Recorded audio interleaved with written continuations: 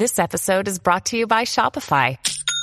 Forget the frustration of picking commerce platforms when you switch your business to Shopify, the global commerce platform that supercharges your selling wherever you sell. With Shopify, you'll harness the same intuitive features, trusted apps, and powerful analytics used by the world's leading brands. Sign up today for your $1 per month trial period at shopify.com/tech, all lowercase. That's shopify.com/tech.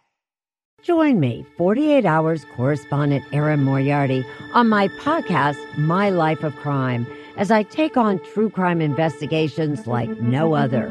This season, I'm looking into the labyrinth of crime and secrets within families. I'm cutting straight to the evidence and talking to the people directly involved, including investigators and the families of victims. Listen to My Life of Crime with Erin Moriarty wherever you get your podcasts. Brooks Running has a new shoe for you runners out there. Did you hear that? Better turn up your volume. In fact, turn it up to the max. Introducing the all-new Ghost Max. It's got all kinds of things to make your knees and ankles feel protected, like Max Cushion, Max Soft Landings with DNA Loft V2 foam, and Max Smooth Rides with their Glide Roll Rocker. Feel better on your run with Ghost Max. Learn more at brooksrunning.com. Okay, so I want to play with the format of just doing bite-sized episodes. No frills, no music, none of the extra stuff, because I have all these ideas for podcasts all the time, or things that I want to say and share, and I get kind of caught up in the stuff. And the stuff meaning like all these little details of making it look production pretty, like playing the make pretty game, when really it's the idea that I want to get across. So I just want to try this out and see how it goes. Let me know how you feel about it.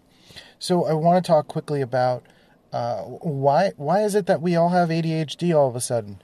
Not all of us, but I think there is a much more rampant expression of it or concern of having it. And in personality type circles or authorities who talk about personality type have attempted to answer this question in terms of personality type material. You know, intuitive perceivers, for example, which is I am one of them. ENFPs, ENTPs, INTPs, INFPs are much more mentally bouncy already as we are. And because there's an increased awareness and perception of these different types of people that exist in the world, and a greater ability to compare ourselves to others via social media, and the fact that like we're able to see all sorts of different livelihoods and ways of being right now, and have a greater sense of comparison, that it's much easier to look at ourselves compared to someone else and say like, oh, they've got their stuff together, and what am I? And then, you know, you kind of fit into this bucket of ADHD. Part of it, I think, is also this mental health diagnoses fixation right now. Not that there's anything wrong with it, but as a lot of people are moving into Graves 5 in terms of spiral dynamics, which is more about materialism, it's more about looking at the world in material means, science, what's provable, evidence-based, what can I see, experience, etc. There's a reliance on proven psychological ideas, which kind of fit into mental health diagnoses, and trying to diagnose our identity relative to what we've already experienced. So, you know, experiencing myself as, have a cyclothymia or bipolar disorder or whatever. And I'm not saying that to discredit those things, but I think it's easy to lump all of our being into those things first if that's the avenue that we go towards in terms of discovering our own individual identity. So, like, why is there this greater sense of ADHD? I think I want to propose a third possibility.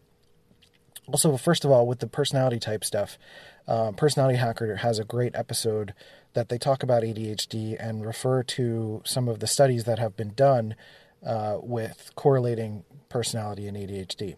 But I think there's a bigger challenge right now. Like this morning, I was literally thinking about how I just don't want to look at my phone so much anymore.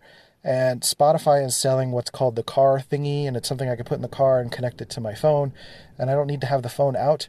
Like, I want to get that dedicated music player and a dedicated GPS, so I don't have to have my phone out. Like, I could put my phone in my bag and I don't have to think about it. Because I think ADHD as a perception is increasing because of the increased usage of our phone. And I think this because Dr. Dario Nardi, I spent time with him at the latest profiler training event with Personality Hacker. And he was doing some brain scan work and some stuff that I'm editing for Personality Hacker right now, where he talks about one of the exercises he does with someone that's plugged into the brain scan technology is having them write emails and respond to emails and do, tasks and stuff on their phone. And he's basically pointed out through this brain scan stuff that the brain scan is showing the phone activating more of an analytic left brain usage of our minds. And I suspect it's very possible that we are burning out our executive functioning much faster than we normally would, because we already have a bit of a busyness fixation, at least here in America. I mentioned a 1993 study in a previous podcast where leisure had been changing from something where someone else led the leisure activity into something where people are choosing. They're choosing the time to go. They're choosing to do a self-guided tour. Doing more, executive choice based stuff, more analytic, left brain kind of usage of leisure. And I think the phone, even though it's perceived as leisurely and you're scrolling social media and passively entertaining yourself, there's still a lot of left brain usage with what's going on, at least according to these brain scans.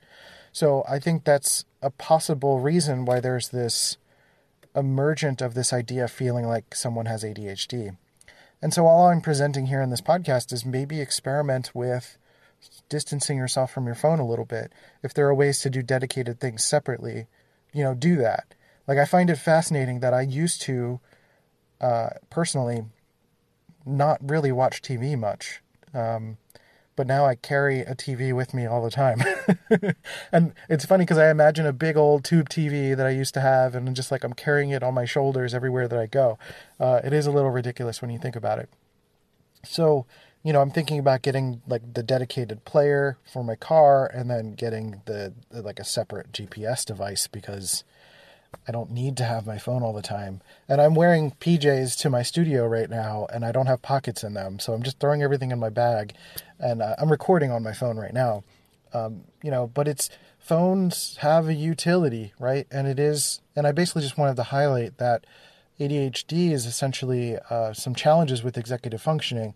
And it may not necessarily be that some people who identify with having ADHD do have ADHD, and may or may not even be that ADHD is a thing. I don't really know. I'm not saying it is or isn't, but that it's very possible that we're conflating a diagnosis with ADHD with an overusage of our executive functioning and left brain stuff.